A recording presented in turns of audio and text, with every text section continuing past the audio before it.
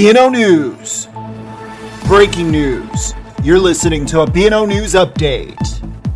I'm James Valles. Sports channel ESPN says it has pulled an Asian announcer from a game at the University of Virginia for having the same name as Confederate General Robert E. Lee.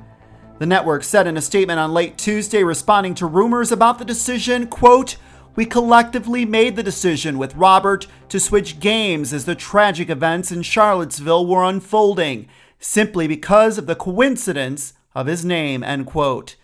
News of the decision immediately provoked criticism on social media. ESPN added in its statement, quote, "In that moment, it felt right to all parties," end quote, referring to the white supremacist rally in Charlottesville, Virginia, during which a woman was killed when a rally participant crashed his car into a group of protesters.